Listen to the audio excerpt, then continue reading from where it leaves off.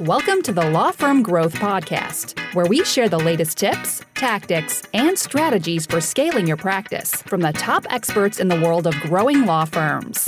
Are you ready to take your practice to the next level? Let's get started.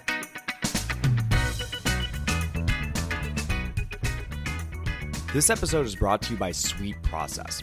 If you're looking to grow your law practice, who's going to be taking care of what you're doing today? There's a reason that the fastest growing law firms that we've interviewed on this podcast all swear by SOPs, and that's because that enables them to focus on new things without stuff falling apart once they leave the room. SweetProcess was designed from the ground up to help teams ranging from solos plus freelancers to enterprise scale law firms create and manage the SOPs that allow your team to execute correctly every single time. And at the end of the day, that allows you, the owner, to work on your business, create new process, or even kick back and relax every once in a while. And for a limited time, listeners of the Law Firm Growth Podcast will be able to upgrade to a 28-day free trial by going to sweetprocess.com/lawfirmgrowth. Again, that's sweetprocess.com/lawfirmgrowth. See what Process can do for your firm by signing up today. So I got the idea of recording this podcast after speaking with a longtime client of ours. So just as far as an overview, she's super on the ball, constantly keeping track of what other people are doing in her market. And she sent me a post from somebody that works with her practice area in a different part of the country.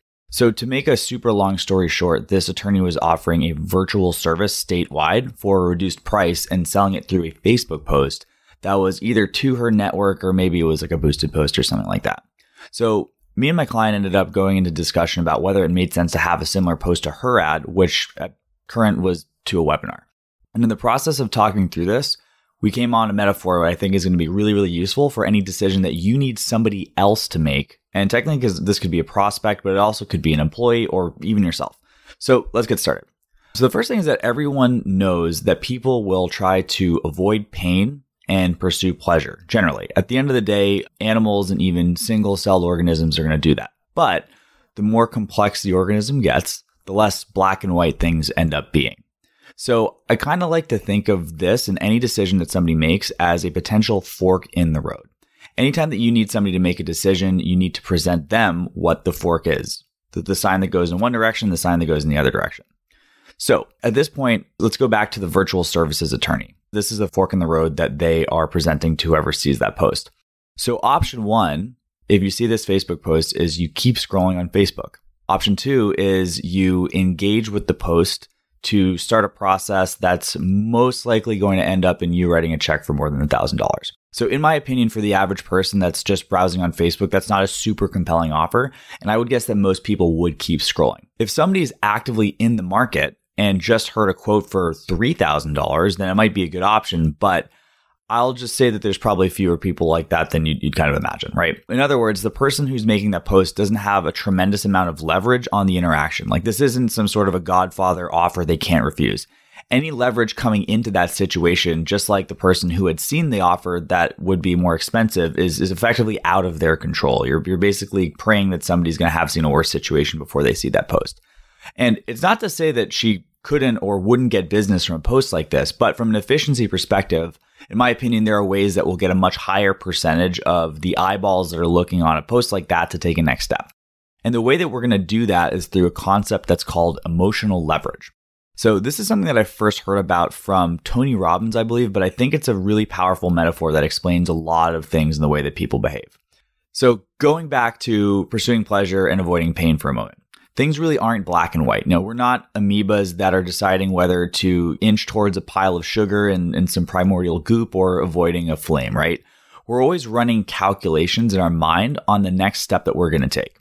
So for example, does the prospect that's in your office today take definite pain, air quotes, in the form of watching their checking account go down by $5,000 to fund your retainer, or risk going the DIY route for what it is that you'd potentially be doing for them, right?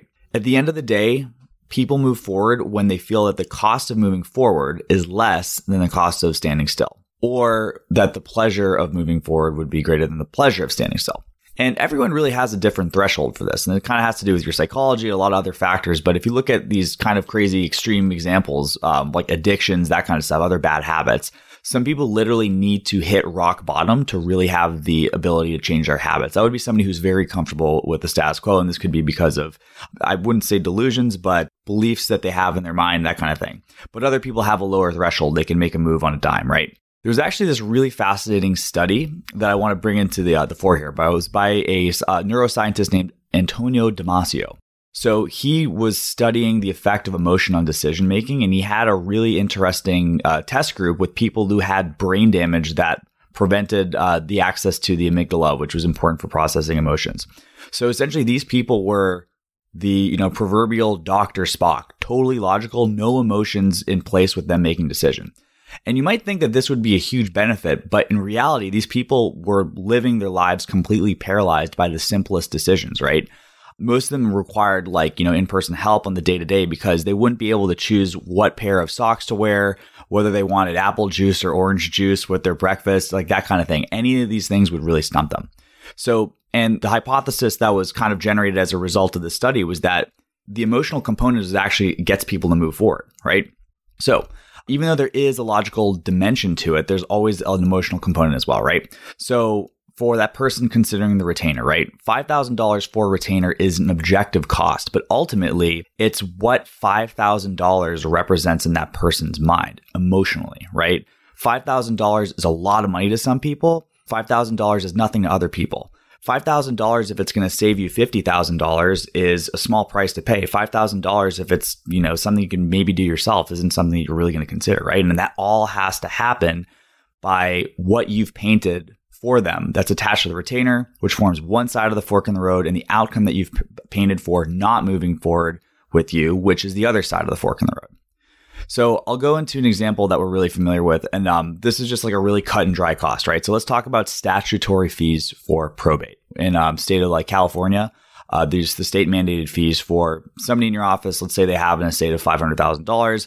They could be looking at north of $20,000 in probate fees if they have both an attorney and a state representative. So these are the cut and dried plain facts. If the person in your office was Dr. Spock, they would go for it every time. But, if you've ever lost a deal, which I'm sure most of you people are, unless you have a fantastic referral-based practice, everyone's lost a deal. Everyone knows that that's not the case. So when and how you bring up the information makes all the difference, though.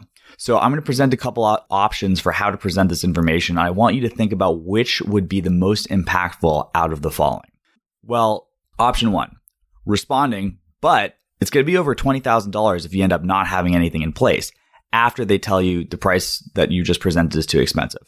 Option two, having a spreadsheet of estate values and the estimated probate costs laminated on the door to your office and on a sheet in front of them.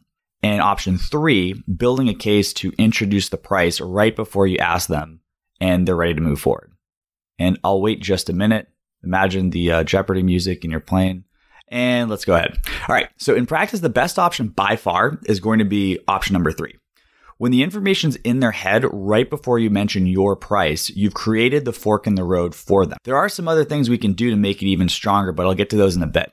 The problem with number two, the laminated information with the charts and all that kind of stuff, is that the information was presented, but there's a really good chance that they're not thinking about it heading into the price. They passed the sign for the fork in the road, so to speak, like 20 minutes back, and they're not really sure what they're deciding in between by the time it comes to ask the price.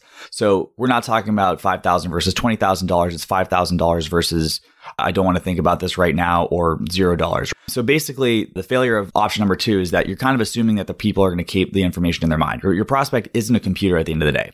You need to respect their attention span. And in practice, the most successful firms are assuming the attention span is going to be really low, right? And the worst option, and unfortunately, this happens to be one of the more common ones that I see when we're coaching clients, actually happens to be number one, saying it defensively on the back foot. So there's a few problems with this approach. The first one is that in this kind of fork in the road model, you're trying to get somebody to change after they've gotten on the ramp, right? And I always say it's 10 times more difficult to reverse a decision that somebody's already made than to preempt somebody to make the right decision in the first place. Once somebody says, I need to think about it, or it's too expensive, you're off the back foot and fighting not only to get to zero, but to actually change someone's opinion, which is very, very hard to do. This is one of my favorite quotes by Dale Carnegie. He says, a man convinced against his will is of the same opinion still. And it's 2020, so there's women involved as well all the time. But basically, all that to say, using logic in a heated environment, That can work in front of a judge, that can work in front of a jury, but most of the prospects that you're thinking of are going to mentally shut the door after they make a decision. It's not a completely logical situation. And the reason why is that anything that you say after somebody has made that decision has a motive attached to it. Of course, you're going to highlight the costs associated with probate because they just took away a sale. Anything that you say, no matter how logical it comes out, was now going to have the taint of attempted persuasion on it. Now, I have absolutely nothing against persuasion, and point blank, the firms that are making the most money pay very close attention to it, but this is not an effective way to persuade somebody. This is what people feel as air quotes salesy or air quotes hard close, and it feels just as gross, just as icky to be on the giving end of this than the receiving end. But here's the funny thing. By putting the exact same information in a different order, we've gone from salesy to looking out for the client. If we can present the information heading into the decision, we'll give them the best opportunity to make the right decision for themselves. It's kind of like the movie Inception at the end of the day. And the reality is this won't feel salesy to you and it won't feel salesy to the client. To the client, it's going to feel like you're doing the great job of presenting the right information to them, which is exactly what you're doing. And to you, you're going to feel like you're in the driver's seat because that's where you are. So what I just described is basically an example of what can happen when we move from only considering logic to considering a prospect's emotion in a sale, right? The information is important, yes, but so is the order in which you present it and how it comes off to the person that you're speaking with. So let's keep this going just for a little bit. You might actually be surprised to learn that the most successful estate planning firm that we've ever worked with in our webinar program is actually based in Texas, which has zero statutory probate fees. There's court fees and that kind of thing, but they're super negligible. And they have some really great homestead rules that give people the ability to pass on a primary residence without having too much of a hassle. So in other words, logically, there really isn't that much reason to get trust-based planning in Texas. The dollars and cents don't really add up to much. But in spite of this, the firm is able to not only charge fees that I would consider to be premium anywhere in the country, but they're also able to do it with extremely strong numbers in terms of volume and very, very consistently month over month. Now, just because there isn't much of a logical sale to be made, they've had to master the emotional sale. So instead of working up to a statutory cost, they're working up to the time cost of accessing money and property after somebody in your family dies. They're working up to the emotional cost of going through probate instead of grieving. And they're going into, they're painting these pictures in incredible detail before they end up mentioning their price. So it's not about this pile of money versus that pile of money. It's this pile of pain versus this pile of money. And ultimately, I mentioned that there's not much of a logical reason to get a trust-based planning and probate, but I absolutely think everyone should avoid probate. And there's many, many reasons to do this. And these guys have been very effective at saving families from probate, which at the end of the day is the important thing, right? And the thing is that by taking this process, it works damn near every time for these guys. They have an extremely high close rate. Now, I'm not going to go ahead and ask you to petition the state to remove statutory fees if that's what you have, but I want you to consider the emotions for a sale, right? If you have a logical component, you have a leg up on these firms like this and firms in states like this. And a lot of people are not having high close rates like this. I think for some reason, it's definitely important to consider the logic, but you can't let it be a crutch at the end of the day. The emotional sale is stronger than the logical sale. So even if you have it there, don't rely on it. So anyway, I'll conclude on that. For more information on Intake, just make sure that you're subscribed to this podcast. And if this has been an impactful episode for you, make sure to share this with a friend. So I'll be here next week on another episode of the Law Firm Growth Podcast. That'll be at Tuesday, 8 a.m. Eastern on wherever fine podcasts are distributed. Have a good one, guys. Thank you for listening to the Law Firm Growth Podcast. For show notes, free resources, and more, head on over to casefuel.com/podcast. Looking forward to catching up on the next episode.